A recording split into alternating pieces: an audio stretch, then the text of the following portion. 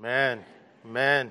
Welcome to church. What a great day to be alive, right? I mean, every day is a great day to be alive. Every day is a great day to open our eyes and just see the wonders of creation, right? The beauty of this world that our God spoke into existence. It's absolutely amazing. And I just encourage you not just to rush through your day, but slow down and take an opportunity to breathe in all the life that God has for you each and every day. And I want to start off this morning by reading some words, some truths that were literally breathed by the very God who created all things, the God who is over all things, and the God who holds all things together. And I would contend that his words would be worth listening to. The first is in Genesis chapter 4. When they grew up, Abel became a shepherd while Cain cultivated the ground. When it was time for the harvest, Cain presented some of his crops as a gift to the Lord. Abel also brought a gift, the best portions of the firstborn lambs from his flock. The Lord accepted Abel and his gift, but did not accept Cain and his gift. This made Cain very angry, and he looked dejected. 2 Samuel 24. Why have you come, my Lord and King? Araunah asked David. I've come to buy your threshing floor and to build an altar for the Lord there, so that he will stop the plague. Take it, Lord my king, and use it as you wish. Araunah said to David, here are oxen for the burnt offerings, and you can use the threshing boards and the ox yokes for wood to build a fire on the altar. I will give it all to you, your majesty, and may the Lord your God accept your sacrifice. But the king replied to Araunah, no, I insist on paying for it. I will not present burnt offerings to the Lord my God that cost me nothing. Malachi. Bring the whole tithe into the storehouse, that there may be food in my house. Test me in this, says the Lord Almighty, and see if I will not throw open the floodgates of heaven and pour out so much blessing that there will not be room enough to store it. On the Sermon on the Mount, Jesus said, do not lay up for yourselves treasures on earth where moth and rust destroy and where thieves break in and steal. But store up for yourselves treasures in heaven, where neither moth nor rust destroy, where thieves do not break in and steal. For where your treasure is, there your heart will be also. Mark chapter 12, the final week of Jesus' life, he's at the temple. Jesus sat down near the collection box in the temple and watched as the crowds dropped in their money. That sounds like fun. Many rich people put in large amounts. Then a poor widow came and dropped in 2 small coins. Jesus called his disciples to him and he said, I tell you the truth. This poor widow has given more than all the others who are making contributions, for they gave a tiny part of their surplus, but she, poor as she is, has given everything she had to live on. And Paul writes in 1 Corinthians 16, now about the collections for the Lord's people, do what I told the Galatian churches to do. On the first day of every week, each of you should set aside a sum of money in keeping with your income. Heavenly Father, it's an honor and a privilege to come into your presence, to acknowledge that you are God and we are not. Lord, that this is your church, your body, your bride, that we are your people, bought and redeemed by the precious blood of the Son that you gave, that was born not 2,000 years ago on that first Christmas. And God, I pray that you open up our hearts and minds, that we would just hear your truth. God, enable me to speak well for you today. I pray you're honored in this place, and I pray that the fruits of our conversation today results in many good things happening in our world for your glory and for our world's good. In Jesus' name, amen. Now today we're wrapping up our series, Money Matters. Next week, Christmas Eve, we're going to talk about Jesus, the greatest gift of all, right? And we're going to unwrap that box and open up that present. And I'm going to pull out some really awesome gifts that come with that first Christmas. But today, as I said, we're wrapping up the series on Money Matters. Now, I had intended to start this series earlier in November, and I intended it to be only 4 weeks long. God had different intentions, right? You know, and here we are on just 8 days before Christmas, and here I am talking about money, right? Oh my goodness, what a horrible thing. No, I think it's a very appropriate thing. We're about to celebrate the greatest gift ever given, right? God gave his son. I think nothing's more appropriate than to talk about our giving. And again, this was God's intentions, not mine. I thought I was going to do an entire Christmas series, but I didn't get to do one this year. You have to wait till next year to check that one out. This series has been very practical. It's been very powerful because money impacts every area of our life. And when we handle money God's way, it'll empower us to become debt-free.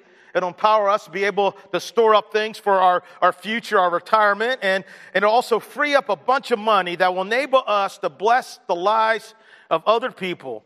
I mean, we will be able to do things like buy groceries for a single mom, help a struggling widow pay her utilities, rescue someone from sex trafficking, take a short-term mission trip or help someone else go on a short-term mission trip. We'll be able maybe to adopt a child from another country or for locally who wouldn't have a home otherwise. We'll be able to buy clothing and food and school supplies for at-risk children. We'll have money available to help someone pay their rent who lost their job due to no fault of their own. They just happened to get really, really sick. We'll be able to help plant a church that will reach people who don't know Jesus. We'll be able to help undeveloped areas that do not have clean drinking water that we wash our cars with, right? They have clean drinking water. On Christmas Eve, we're taking up an offering, and we're going to be providing a purification system to some people who live in Nepal right now who don't have it. And because of our Christmas Eve offering, this time next year, they'll have a year of drinking clean water. I mean, you may even have money, say, I'm going to sponsor 1, 2, I'm going to sponsor 5 Compassion Kids because I have money freed up to do those things. Remember, attitude plus principles plus practices equals freed up financially. Attitude, money is not the answer. Your money isn't yours. It's okay to enjoy money. You're rich, and money can lead to real life. And the principles are what? Gratitude, contentment, trust, and humility. And the practices are debt-free living, planned spending, and intentional savings. And if you need some help with some of these areas, right? We're having a seminar on Friday, January 13th, and Saturday, January the 14th, Freed Up Financially. I want to encourage you to sign up for that. It's $25, includes a book, lunch, snacks, good times, fun, fellowship parties, you name it, right? It's going to be great. If you cannot afford that, there's scholarships available. We want to come alongside of you and help you to be debt-free and freed up financially. And this morning, we're going to talk about the fourth and final practice, giving. In his book, Too Much, Living with Less in the Land of More, Gary Johnson opens up his chapter on giving with these words. Hot topics swirl around us at ever-increasing speed, from immigration to religious radicalism to same-sex marriage. Some topics have the power to demand our attention around the clock. In recent years, one subject has topped the rest, the topic of money. A survey by Wells Fargo and Company revealed that 44% of Americans polled claim that a discussion about personal finances is the most difficult conversation to have with another person.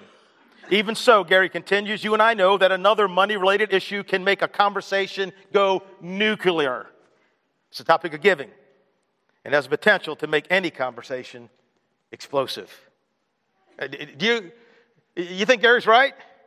Do you think that conversations about giving can get pretty explosive at warp speed? Do you like to talk about giving? Do you like to talk about your giving? I mean, if we broke up into small groups right now around this room and say, hey, let's take a moment. I want everybody to share how much they gave to the church and to other kingdom causes this past year. Would everybody be really comfortable with that? All right, okay. You can breathe. We're not going to do that. All right. Whew. I didn't want to lie in church today, but, I get it. We may not want to talk about money and about giving, but those who claim to follow Christ and live by his word, we got to talk about it because giving is a central and necessary part to our financial well-being. Yeah, like it or not, it's a necessary topic of conversation to have in this room.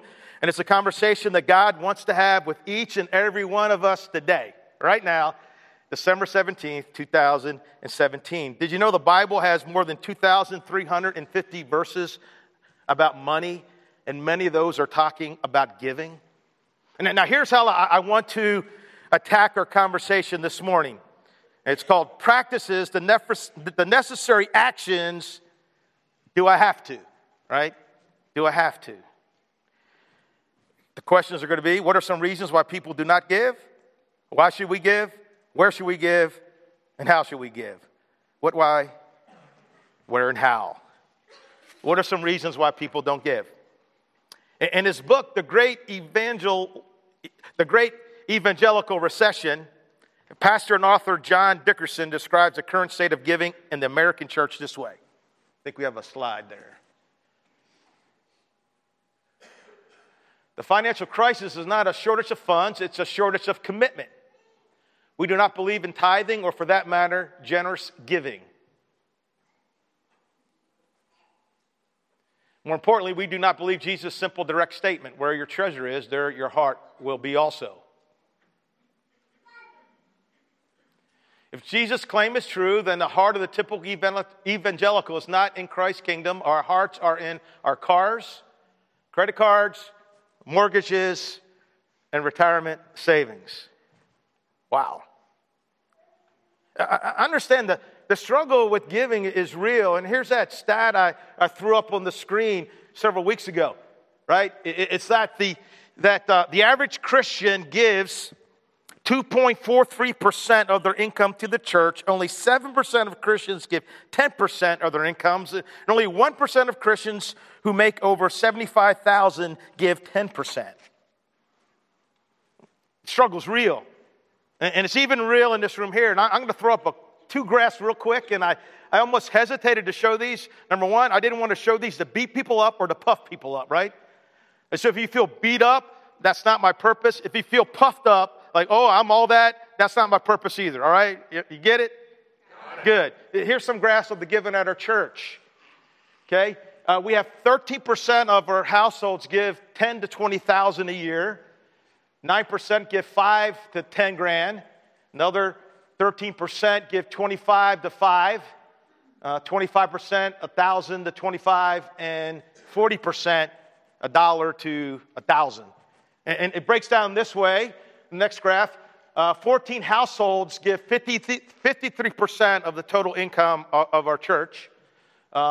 Another 10 households give 19%. You can see those two together, 25 households give about 72%. So that's our giving. You can see that the struggle with giving is real. If you'd like me to email those graphs to you, feel free. I can do that.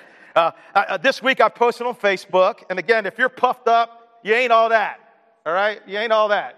If you feel beat up, well, let God talk to you. All right? This week I posted on Facebook, what are some reasons people struggle giving generously to the church and other kingdom causes? And here's some of the responses. They don't have a spending plan. A lack of faith and trust in God. That was like the number one response. Slaves to credit card debt. Want to selflessly keep money for big purchases like vacations, new electronics, new furniture, new cars. Another reason was fear. Another reason people forget that their money belongs to God and wrongly think it's their money that they're giving or not giving. Poor money management, not doing it God's way. That was the second most. That's why we're doing that seminar. Selfishness, unequally yoked. The person that put that in was Terry Latwing in my church in Georgia. Her husband Dan was an executive at Kraft Food and didn't come to Christ till he started going to our church, and so she never got the tithe, though she was a school teacher. Then once Dan came to Christ, financially they were upside down. They couldn't. But I remember the first Sunday, Terry came in with the biggest smile on her face. I go, Terry, why are you so happy? You just won the lottery or something? And she pulled out a check and said, Steve, this is the first time since I have followed Christ that I've come to church, and now I can start tithing. And she's the one that wrote that. She just couldn't at the time because her husband wasn't a believer and wouldn't let her do it. Jim Book said this, a pastor friend of mine in Kissimmee, Florida. Simple, lack of gratitude. When folks understand the magnitude of God's love for them, they'll respond with love and open hearts, and I might add, open wallets. Naomi Down, our friend that now lives in Minnesota, ignorance. People don't realize that giving is an act of worship. In this book, Too Much, Gary suggests a few other reasons. Like one is we rationalize that we're not in the right season of life to give. When I graduate college, I'll give. When I get the job promotion, I'll give. When the kids are grown up and move out of the house, I'll give. When I get out of debt, I'll give. When you fill in the blank, then I'll give. He also says we suffer from fiscal myopia. Myopia is being nearsighted, seeing things only up close, and when we see only what matters to us, we fail to see farsighted, the things that matter to God, and then give accordingly. Question, do you give generously to His church and other causes? Does God think you give generously? If you do not give generously to the church, what is your reason? And do you think that God, the one who sits by the collection box, right? Do you think God finds your reason for not giving acceptable? Now, I know that was a lot of fun. I'll rewind and we can do that again. No. It's important. And I know it's only 8 days before Christmas. What a crazy time to talk about this stuff. But you know what? I think it's really important to talk about it and talk about it right now. Because the gift that God gave cost Him everything. Amen? Cost Him everything. Now, why should I give? I want to give you 7 reasons that should motivate you to want to give. Giving makes you more like God. Listen, our Creator and Sustainer is a giver, right? I mean, everything you have is a gift from God. And when we give, we become like God, right? I mean, that great verse, right, that we all know, the most famous verse in the world, John 3:16 says, God so loved the world that He what? He gave. He gave. He gave what? His one and only Son, that whoever believes in Him shall not perish but have eternal life. And why did He give? Because He so loved me and you. And listen, throughout the Scriptures, we see God giving again and again and again. I went on BibleGateway.com and I did a word search of the word give in the New Testament, and the results revealed what I already knew, that our God is a giver. Brothers and sisters, God gives us our daily bread. He gives us rest. He gives us forgiveness. He gives us an inheritance in heaven. He gives us eternal life. He gives us every good and perfect gift. He gives us grace. He gives us peace. He gives us mercy. He gives us living hope. He gives us the Holy Spirit, the most mentioned gift in the New Testament. He gives us life. He gives us breath. He gives us new birth, freedom, insight, understanding, and wisdom. He gives us endurance, encouragement, strength, and victory. He gives us very great and precious promises. He gives us the right to eat from the tree of life. And if we overcome, He gives us the right to sit on the throne with Him in heaven. He's a giving God.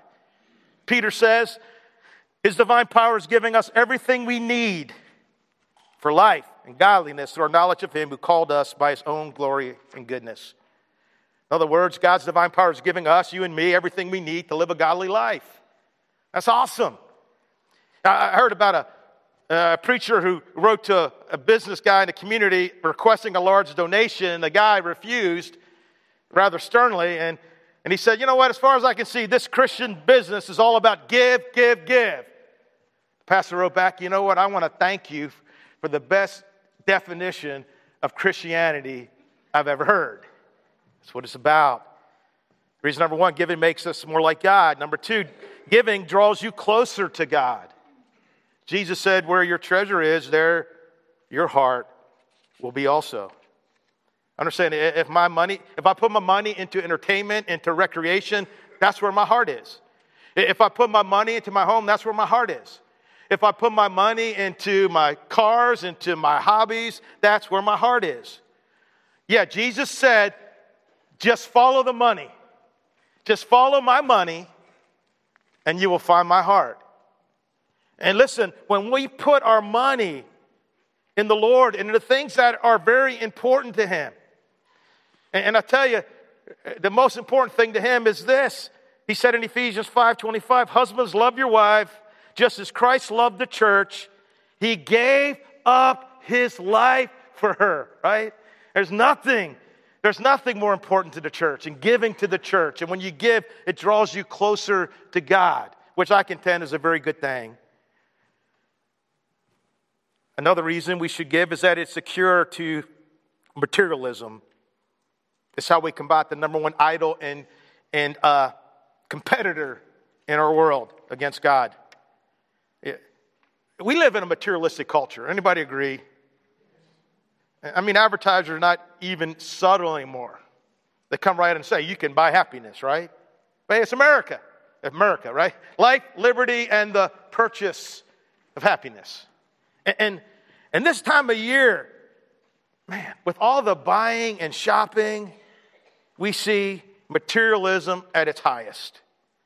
It gets really crazy. And it gets kind of sad, at least to me. And Charlie Brown was kind of sad in the play about what's going on. I'm kind of down about Christmas. They did a good job on that play. And it's just crazy. Hey, we're getting things, maybe they don't need them. We're like, hey, because we got everything, right? Most of us. Let's find that one thing that they want because they got everything they need. So how can we live in a materialistic world, a world that worships the God of money and not be infected by it? Well, the cure is giving. And that may seem simplistic, but that doesn't mean it's not true. You see, our very act of giving simply means that, guess what? We don't have as much money to do the things or buy the things we want, right? And as we do that, we help release this grip, that materialism. Oh, if I give that, I won't be able. If I give a good offering on Christmas Eve in order to help someone have clean drinking water, we may not be able to go out to dinner and a movie next week. Oh, and it helps release materialism. Does that make sense?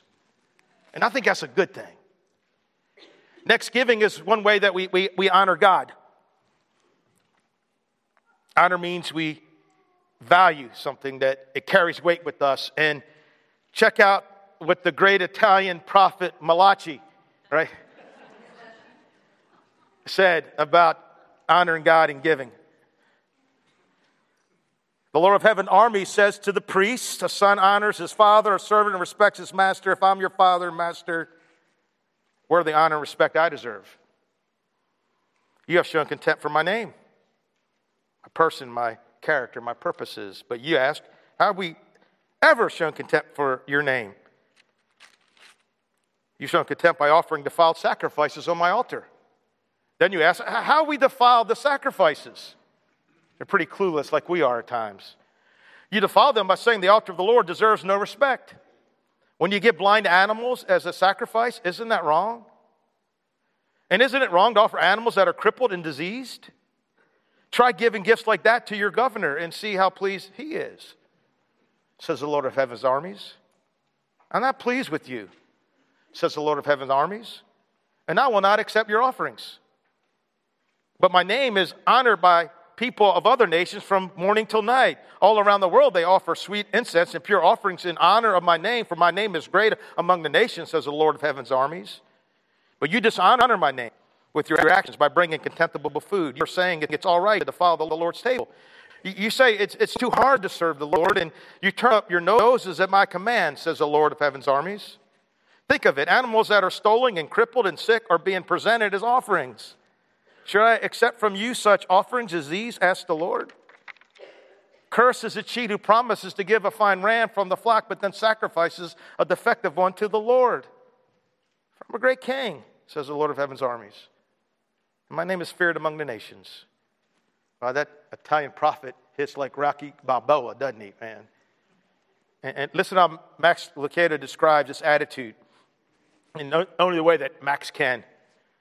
The image is vivid. A family is on their way to the temple, realizes they've forgotten the sheep. He turns to her and says, "Did you bring a sacrifice?" "No, I thought you did," she replies. He stops the wagon and says, "You go ahead and take the kids, I'll go back." He goes back to the pen and begins to sort through the sheep, looking for the one to be sacrificed. He picks up a big fat one with thick wool. Too valuable, he decides, and puts it down. He picks up another fat one. "No, I want to enter this one in a contest." He finds another healthy one. "No, I need to save this one for breeding." Finally, he comes upon a frail lamb with a broken leg and spotted wool. "Ah," he says, "this will be a good one to get rid of." What the fellow doesn't know is that God has been watching the process.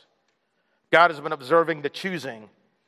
What God has heard the man say is, "I will give you a token, but I won't give you my heart." Such an attitude angers God, and such anger is found in this last book of the Old Testament. Now, we don't offer sheep, he says, but every Sunday we have an opportunity to give. Some people arrive at the altar with no thought, given at all to their financial responsibility before God. As the plate comes, she elbows him and says, "What do you want to give?" He says, "Let's see what I got." Wallets come out and the process of proclamation begins. We begin to sort through the sheep pen. We consider the big sheet with the picture of Ben Franklin. No, that's too much. We think about writing a check with a couple zeros. Better not, we decide. We forget the process itself is a statement. We forget that God is watching. That's some strong stuff, church. And it's true. Each week, each time we log into the internet to our online giving, right? Wallets come out and the process of proclamation begins. But have we forgotten that God is watching? Have we forgotten that our giving is a statement about God, about how much we value God, about how much we honor God, about how important God is to us? Why should we give? Because giving makes you more like God, giving draws you closer to God, and giving honors God. And it cures materialism, and giving strengthens your faith. Faith is being sure what we hope for, being certain we do not see. Without faith, it's impossible to please God. Malachi says, bring the whole tithe into the storehouse, that there may be food in my house. Test me in this, says the Lord Almighty, and see if I will not throw open the floodgates of heaven and pour out so much blessings that there will not be room enough to store it. Many times God uses giving to test our finances, right? Have you ever had to decide between paying a bill, and giving your offering to God? That's a test. From March of 2010 to September 2010, I was unemployed. The only income we had was Laurie's. And, we downsized and sold stuff and things like that. But we still didn't have enough money to meet our bills. But I'll tell you what, every week we tithe her income, right? And I'd rather go in credit card debt to not give God what belongs to him. And we made it. How did I make it without income for 6 months? I have no clue. Well, yeah, I do. It's God. It's God. Giving strengthens your faith. Has it ever stretched your faith? Giving brings blessings to your life. Some people give much but get back even more. Others don't give what they should and end up poor. Jesus said, it is more blessed to give than receive. Jesus says that when we give, we receive. That word blessed means contentment and satisfaction. That's kind of good. I think that's a good blessing. Jesus says, if you want contentment and blessing, you give. And do we believe that? I'm not sure if we do, right? Because if we did, we want to give more, right? And we wouldn't have to be singing that Mick Jagger song all the time, right?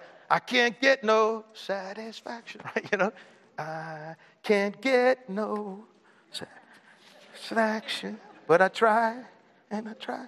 Okay, you could get some satisfaction, right? Jesus says when you give. You see, have you ever noticed that the root word of the word miserable is what? Miser. Right? Miser. See? Giving is great for mental health. A guy named, what's his name? Carl Menninger, founded, or the Menninger Clinic, says that generous people are rarely mentally ill. Now, have you ever met a giving and generous person who was really, really unhappy? I've never met one. But I've met a lot of the opposites, right? People did the opposite and they weren't very happy. But giving next is an investment for eternity. We can't take it with us, but we can set it ahead, right? Jesus said, store up for yourselves treasures in heaven. How? Paul said to Timothy, give happily to those in need and always be ready to share whatever God has given you. By doing this, you'll be storing up real treasure for yourselves in heaven. It's the only safe investment for eternity, right? Great rates, and that bubble is never going to pop. It's an unpoppable bubble, right? It's never going to pop. I heard about a guy who died and he went to heaven and he's seeing all these great mansions and man, they're looking good. And then he sees this kind of shack over here. And he goes, well, whose house is that? Jesus said, well, that's your house. He goes, what? Why do I got to live there? Well, that's all the building material you sent up, right? And that widow probably, she's got her a nice mansion, right? There's two things that last forever, God's word and people. And we invest in those things, or things that will last. The subtitle of this message is Giving. You'll have to. No, you don't. You don't have to. You do not have to give to God. However, if you choose to give, you'll be more like God.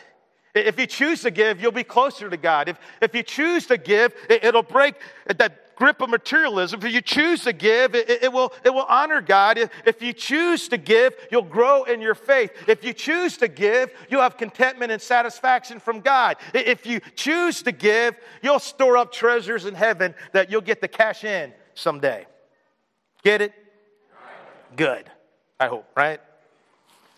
All right, I got to get cranking here. Where should we give? Bring the whole tithe into the storehouse, that there may be food in my house. In Malachi's day, the house of God was called the temple.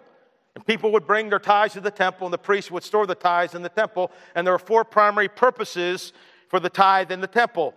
It provided for the priests and Levites, like ministers today. It provided for the prophets to take the word to the streets, much like supporting missionaries today. It provided for the orphans and the widows, much like benevolence today. And provided for upkeep of the temple and temple repairs, much like maintaining a building today. When you bring the whole tithe to the local church, it provides for ministers, missionaries, benevolence, and maintenance. Right?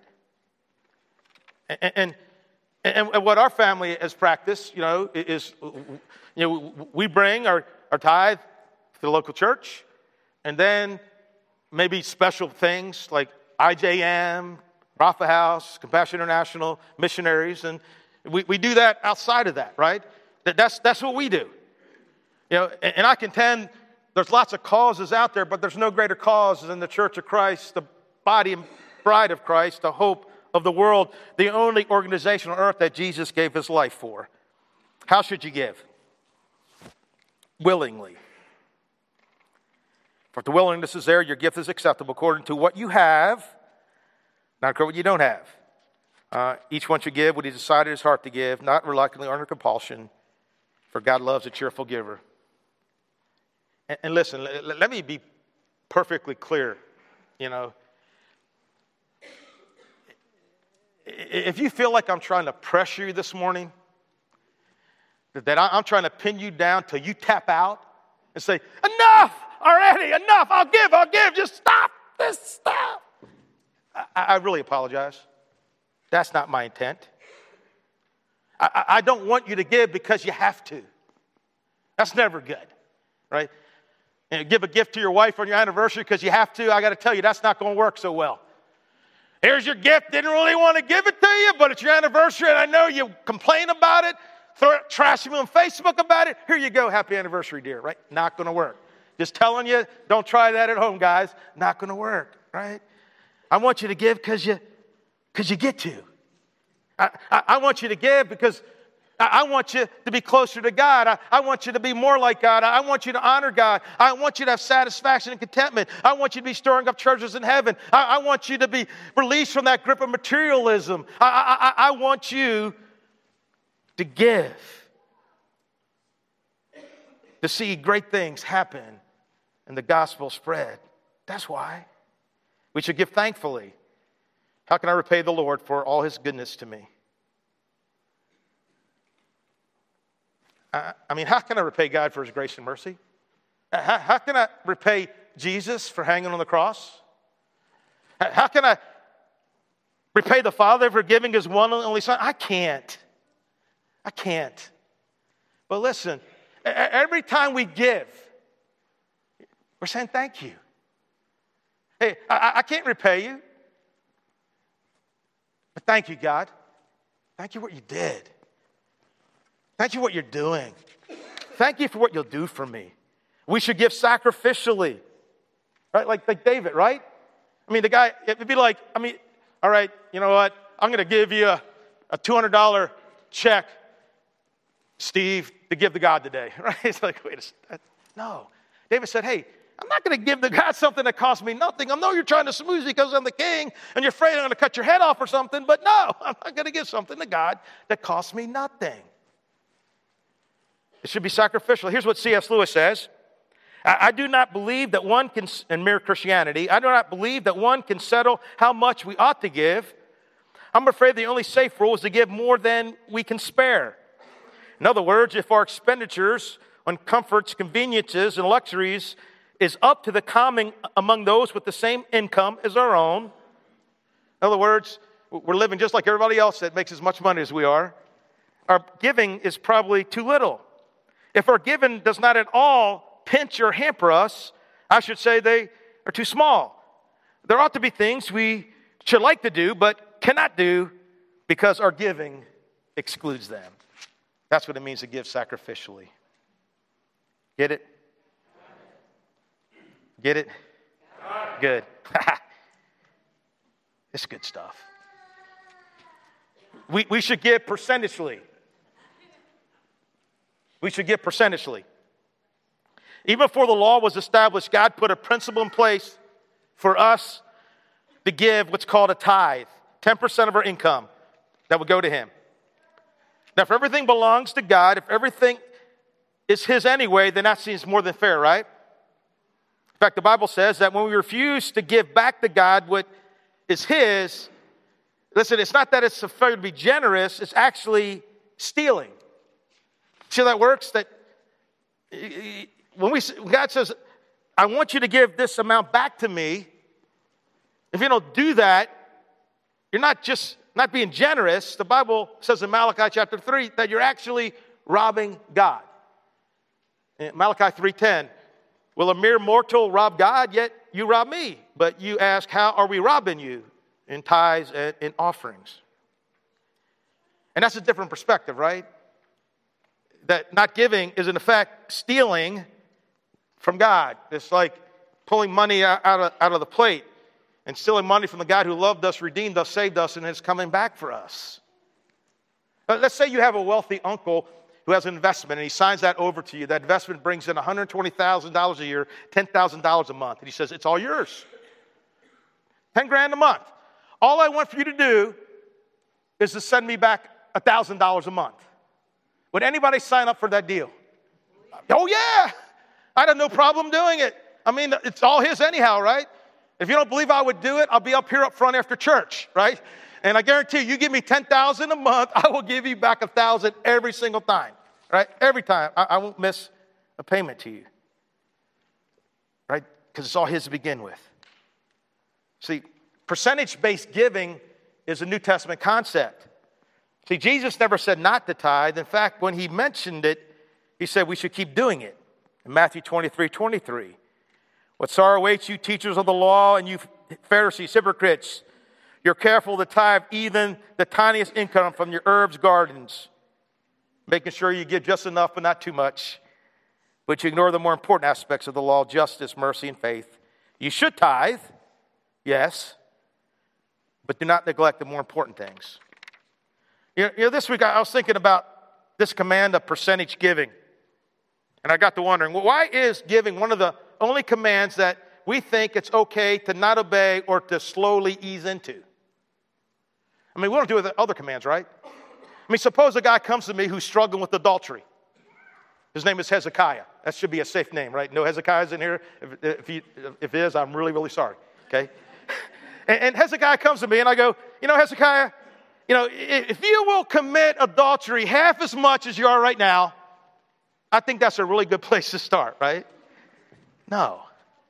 You know, everyone gives a percentage of his income from 0 to 100%, right? Question, is the percentage that you're currently giving, is it generous?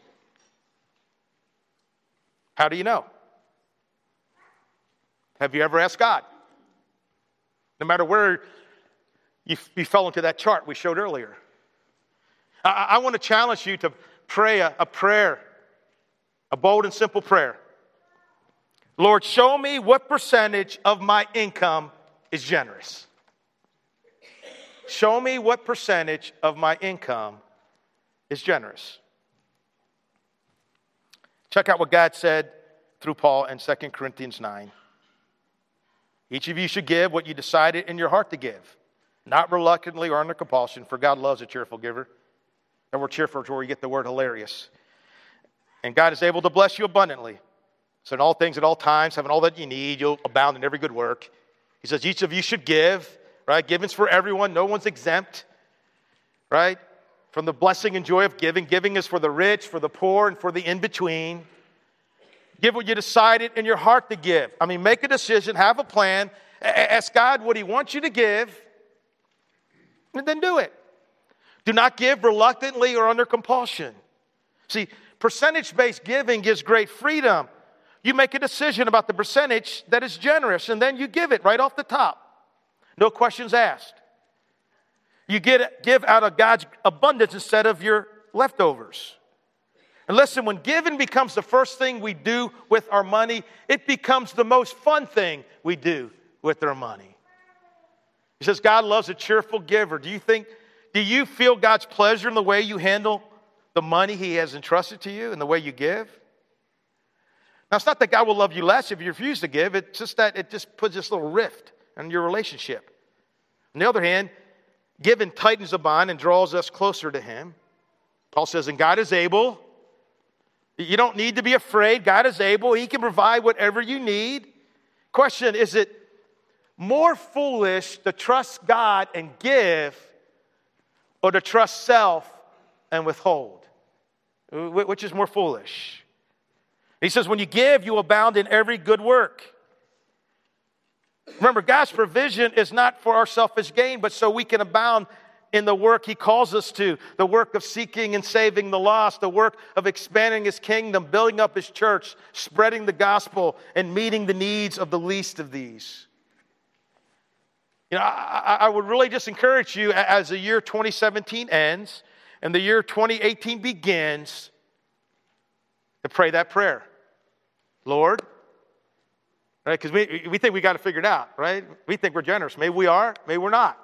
Lord, would you show me, would you tell me what percentage of my income you consider generous?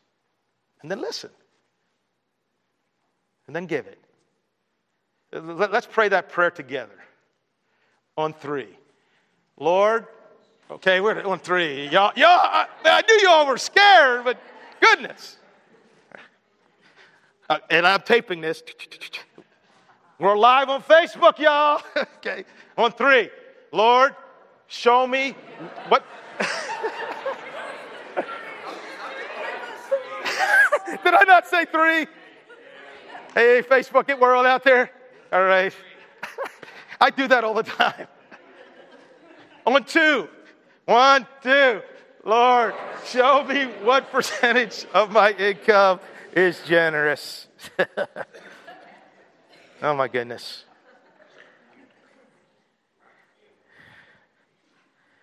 Oh, well. And we should give expectantly. Whoever sows sparingly will reap sparingly. Whoever sows generously will reap generously. We should give expectantly. We should give expecting that we're going to become more like God. We should give expecting that we're going to be closer to God. We should give expecting that we're going to be honoring God. We should give expecting that the God of money, materialism, will lose its grip on us. We should give expecting, knowing that we're storing up treasures in heaven, right? We should give expecting, right, that God will be honored and his gospel will expand and spread and that people will be saved because of what we're giving.